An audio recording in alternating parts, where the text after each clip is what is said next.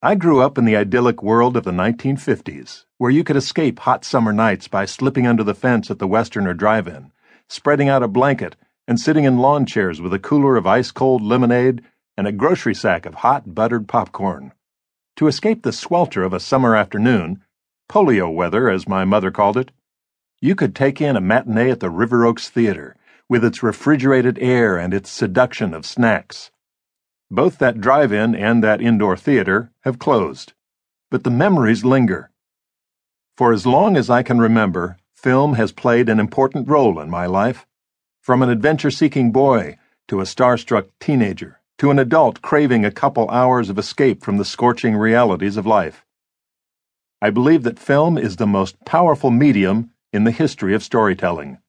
Larger-than-life images looming in our imaginations long after the curtain has come down and the lights have gone up, living within us, to caution us, perhaps, or to inspire us to throw all caution to the wind.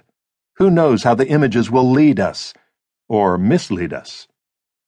Because of the importance of images in our society, I am drawing from the film of The Hunger Games rather than the book.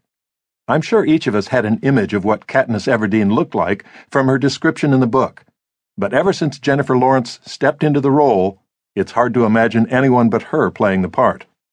The same with Peeta Mellark, played by Josh Hutcherson.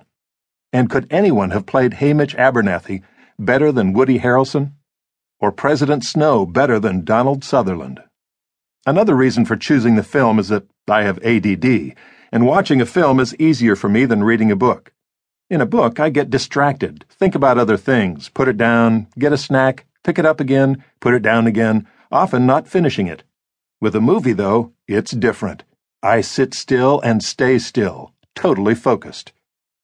Because of that, I have had more significant encounters with film than I have had with books. If you've read almost any of my books, you'll find film references everywhere. And when I speak, I seldom do so without a film clip to illustrate some point I'm trying to make. I believe that writers, when they're really listening to their work, write more than they know. Certainly that was true of the biblical writers. Perhaps it is also true of the writer of The Hunger Games.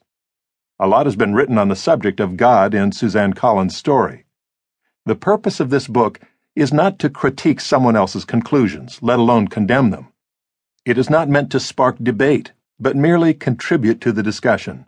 It is one person's opinion. This is what that person saw in the dark, however dimly.